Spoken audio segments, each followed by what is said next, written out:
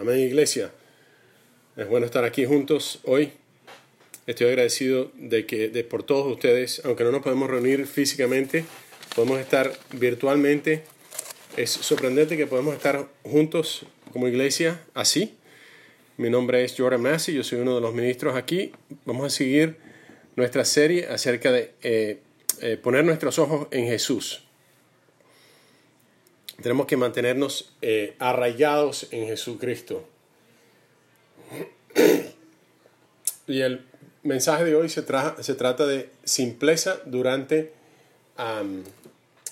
incertidumbre. Es en lugar de dejar que las noticias o las diferentes distracciones nos atemoricen, podemos tener una fe simple en Jesucristo. Vamos a Juan capítulo 11. Vamos a atravesar con la Biblia. Si alguien puede entrar en mudo, por favor.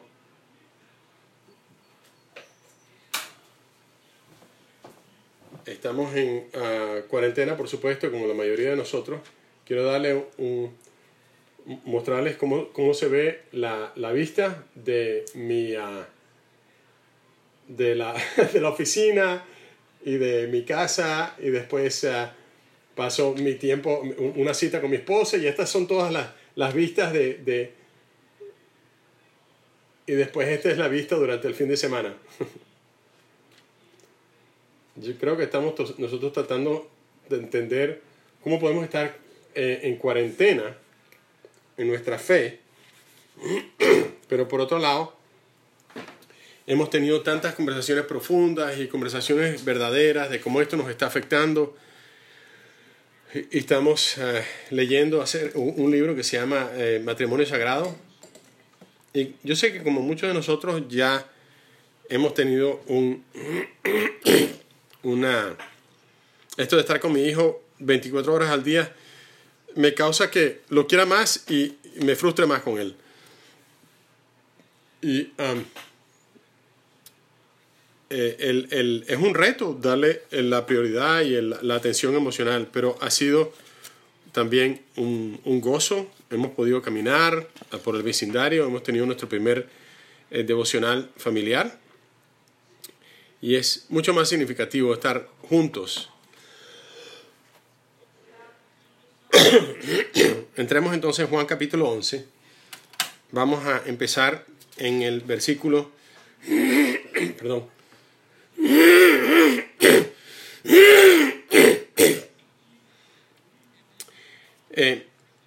María y Marta eran amigas de Jesús, igual que Lázaro, su hermano, y le avisan de que Lázaro está enfermo.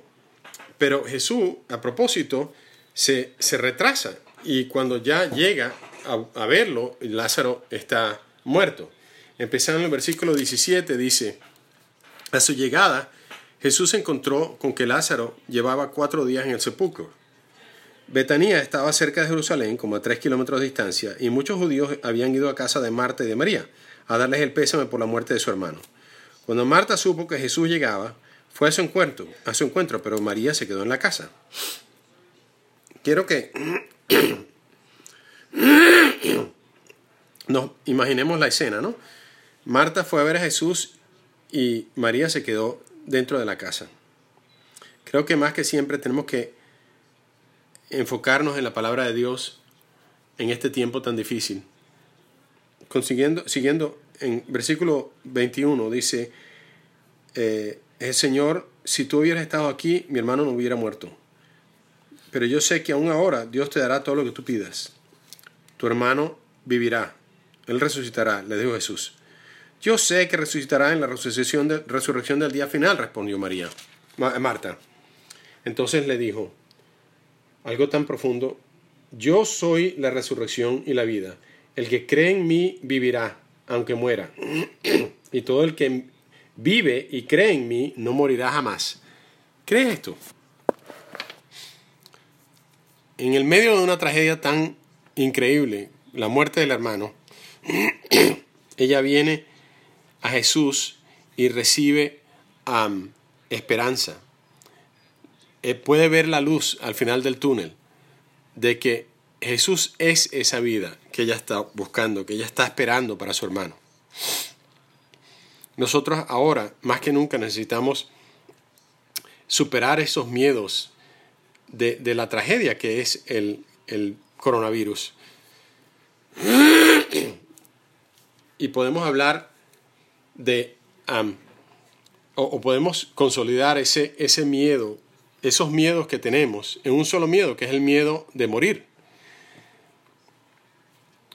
Pero Jesús nos dice, mira, hay algo mucho más después de la muerte, no solamente en esta vida, sino en la vida después de morirnos. En Hebreos capítulo 2 dice que como los niños están también de sangre y hueso,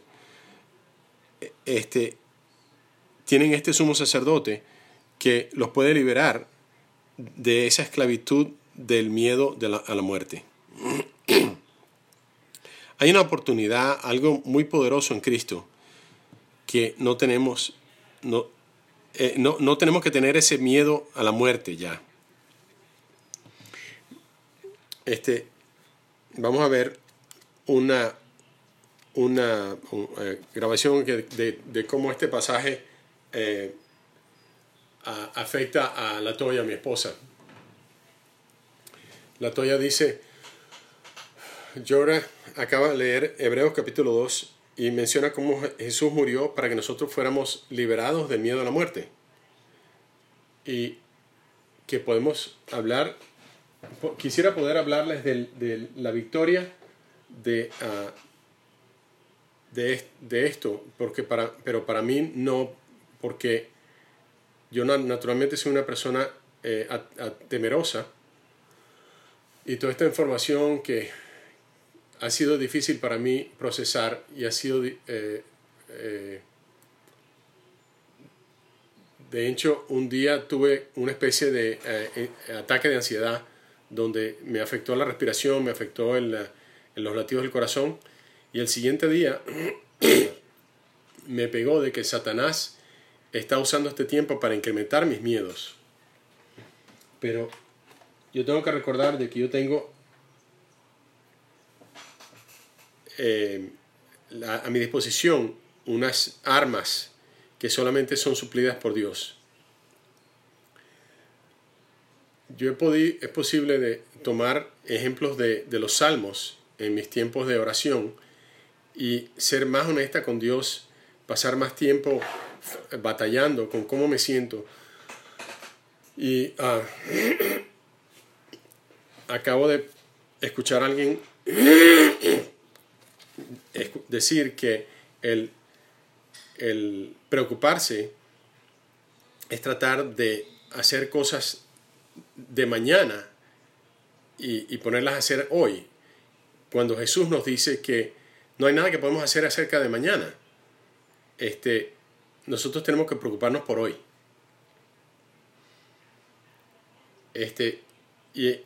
Lo que a mí me atemoriza es el hecho de que no tengo control, no puedo hacer nada fuera de mantenerlos apartados de lo que este virus puede hacer con mi familia. Y ha sido algo importante para mí darme cuenta de que yo nunca estaba en control. El Salmo 68, versículo 19, dice: alabanza a nuestro Señor que carga con nuestras pesadeces.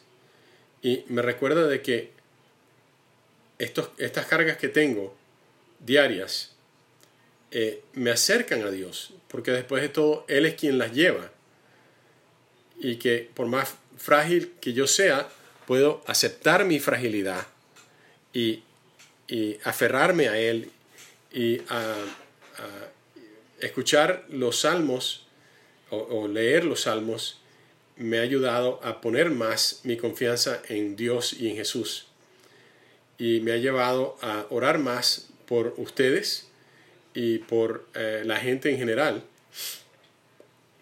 no solamente de que esta crisis no nos afecte tanto física como económicamente, pero también que no nos afecte emocionalmente, que no nos afecte con el miedo.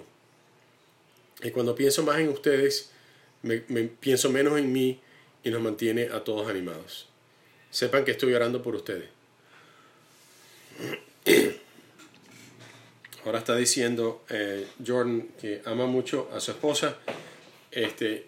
Por favor, acuérdense de orar por los hermanos que trabajan en el campo médico.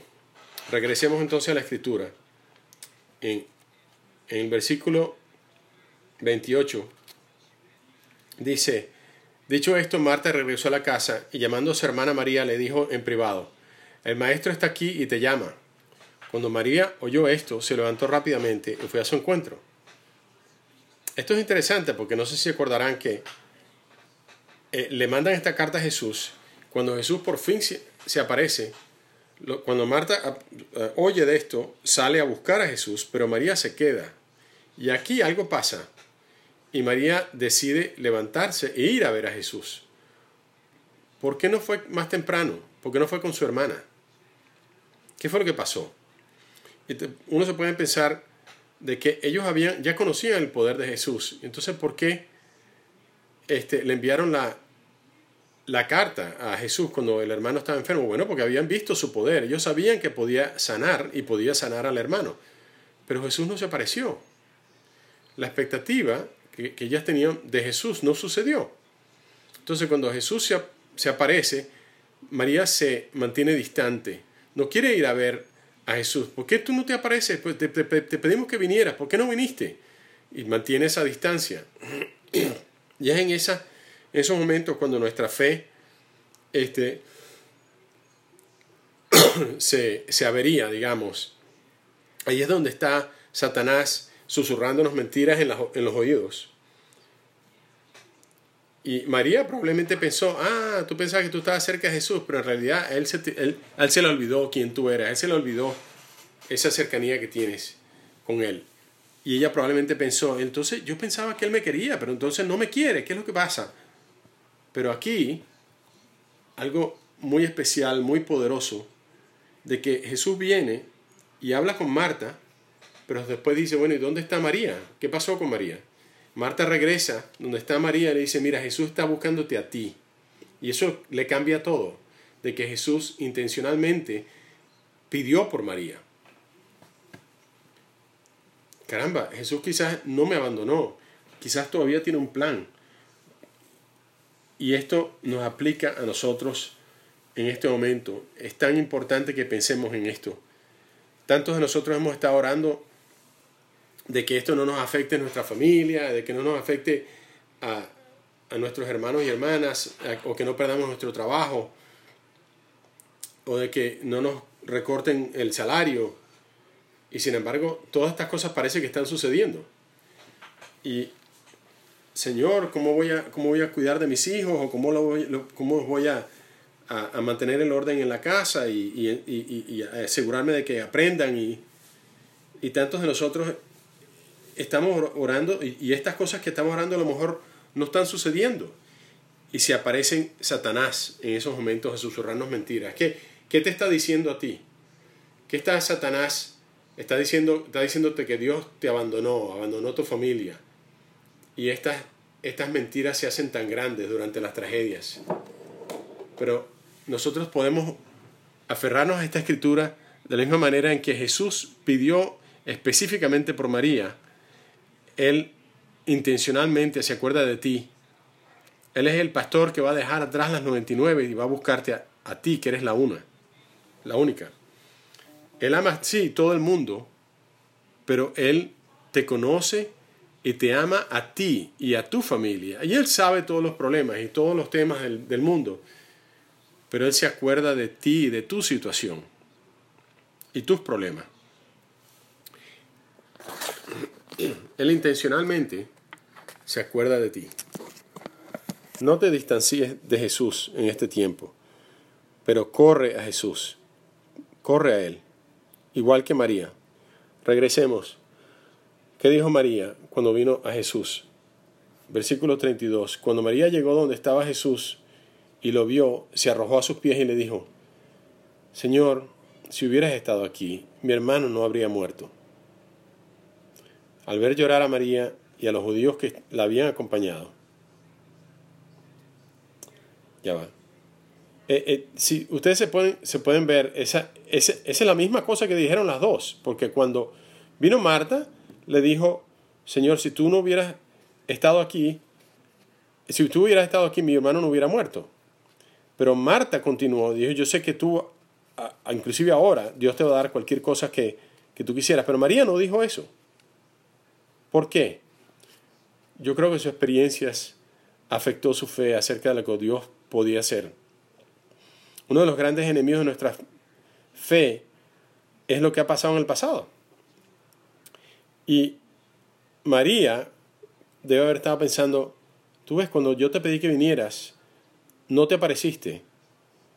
Así que no estoy segura de que voy a confiar en que Dios te va a dar lo que tú pidas y que tú te vas a ocupar y a encargar de nosotros en el futuro. Y una de las cosas que ha sucedido ahora es que cómo nuestra vida ha cambiado en las últimas 2 semanas. Es si en el pasado han sucedido cosas que van a determinar nuestra fe y que van a hacernos pensar de que Dios no nos va a rescatar de esta, que Dios no va a ayudarnos a superar esta enfermedad y que todavía vamos a tener una razón para estar atemorizados.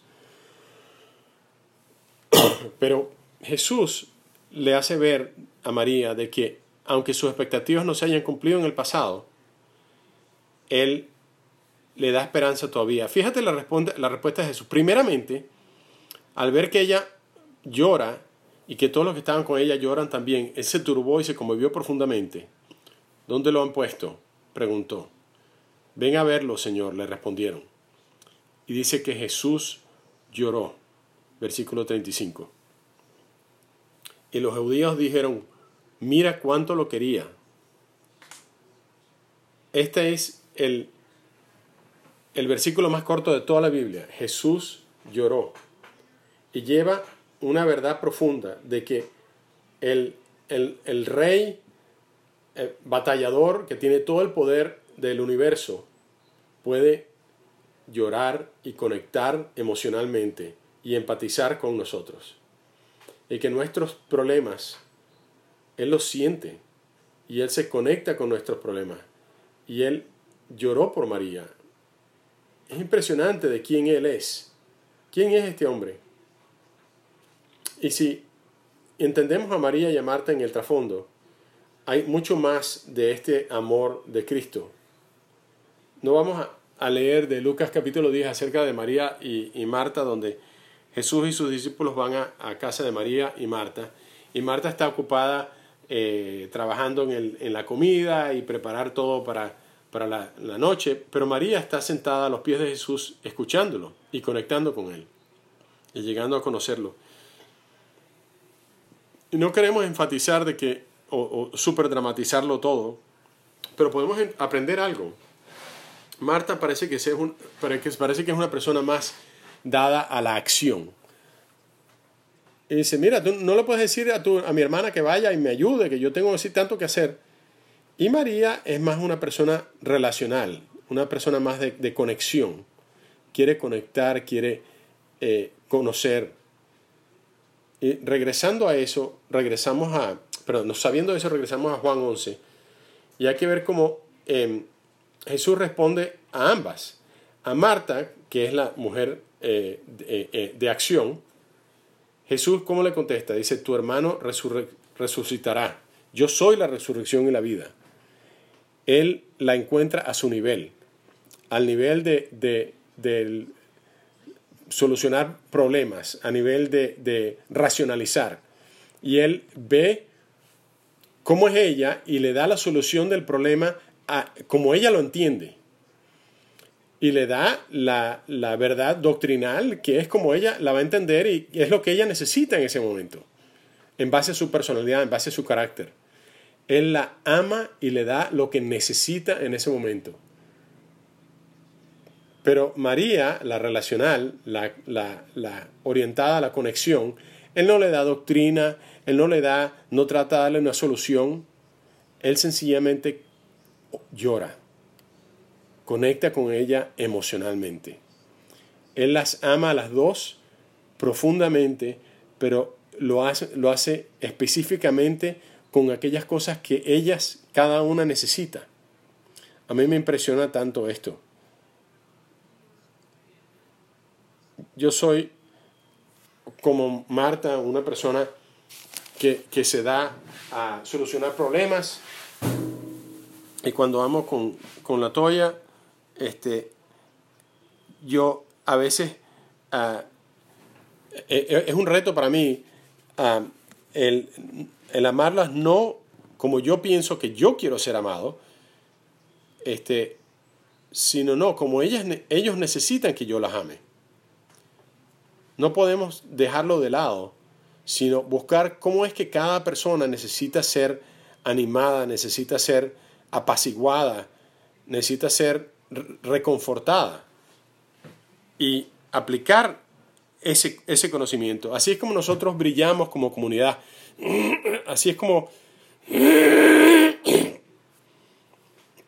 nosotros, como el cuerpo de Cristo, estamos siendo llamados a responder a esta crisis. Yo soy un fanático de Marvel, de las historietas estas animadas. Y la verdad es que me estoy perdiendo del cuento de Thor. Pero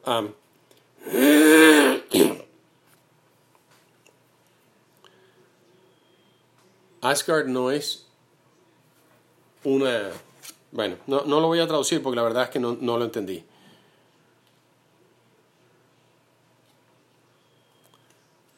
La iglesia de North River no es un lugar. La iglesia de North River es una gente. No es acerca de un edificio. Sí, me gusta que tengamos ese nuevo edificio allá arriba a la punta de la colina, pero no se trata de estas instalaciones. No es acerca de nuestro campus o los high schools a los que vamos o los Starbucks en los que nos reunimos para estudiar. No es acerca de los lugares. Es acerca de la gente que tiene el Espíritu Santo. Y tenemos que recordar esto ahora, más que nunca, porque el amor de Cristo puede brillar lo más fuerte en estos tiempos de dificultad.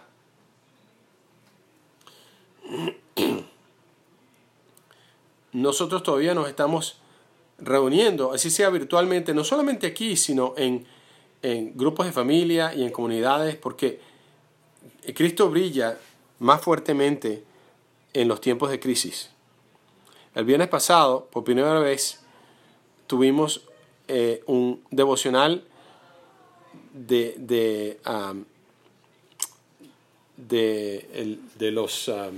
el Ministerio Universitario Internacional. Y tuvimos más o menos entre 1,000 y 1,500 personas. Y aunque esto ha complicado cómo hacemos la comunidad, ha abierto tantas maneras diferentes en que podemos acercarnos los unos a los otros. Y si tú no estás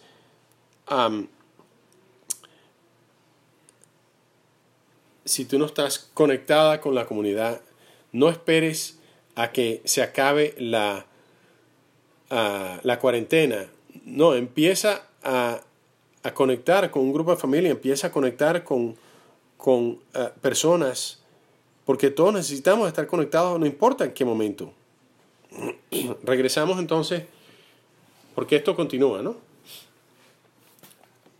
Luego después de mostrar el amor de Jesús específico para cada una, en el versículo 38 dice: como vi una vez más, Jesús se acercó al sepulcro. Era una cueva cuya entrada estaba tapada con una piedra. Quiten la piedra, ordenó Jesús. Marta, la hermana del difunto, objetó: Señor, ya debe oler mal, pues lleva 4 días ahí. No te dije que si crees verás la gloria de Dios, le contestó Jesús. Entonces quitaron la piedra. Qué cosa tan impresionante de decir en medio de todo esto. De que regresaron a la tumba del hermano que se había muerto, y en el medio de su dolor, de su tragedia, Jesús le dice, aún en este momento de oscuridad, de dificultad, vas a ver la gloria de Dios. Y a pesar de todo esto que está sucediendo, en todo esto, en medio del coronavirus, esperen ver la gloria de Dios. Por supuesto, tenemos que ser sabios y tenemos que lidiar con las cosas que tenemos, pero en todo esto Dios puede demostrar su gloria. Por los últimos 10 años, ha habido varios de nosotros que hemos estado orando por Catherine Carrico y hemos estado... Nosotros la conocemos por... Ella ha estado en el ministerio universitario. Liz y Catherine son hermanas gemelas. Y Catherine fue a la iglesia, a la universidad a la que yo fui. Y por tantos años, que su hermana ha estado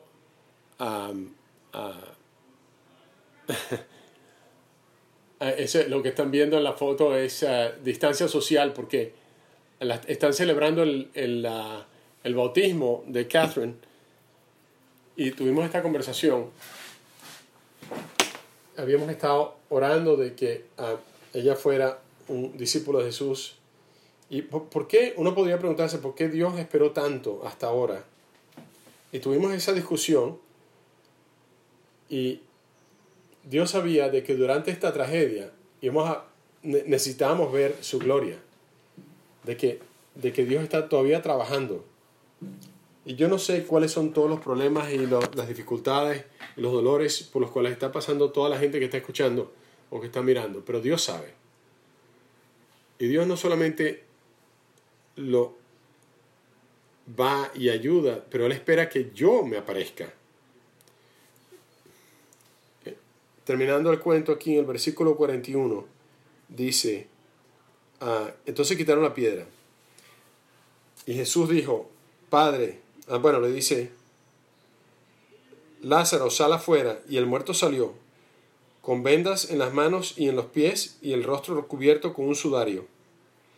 Quítenle las vendas y dejen que se vaya, le dijo Jesús. ¿Qué hubieran podido pensar Marta y María en este momento? Ellas habían estado distanciándose de Jesús, habían estado molestas con Jesús. ¿Por qué dejaste que muriera mi hermano? Y Jesús tenía este plan todo este tiempo. Dice, ¿tú quieres decir, Jesús, que tú habías estado planificando esto todo este tiempo? De que todo este tiempo tú... ¿Y qué es lo que hizo? Demostró de que aún en el peor de los problemas que podamos estar atravesando, de que el poder de Jesús es mucho más poderoso, es hasta más poderoso que la tumba. Dios es más grande que tu problema más grande. Dios es más grande que el COVID-19, que la pandemia con la que estamos pasando.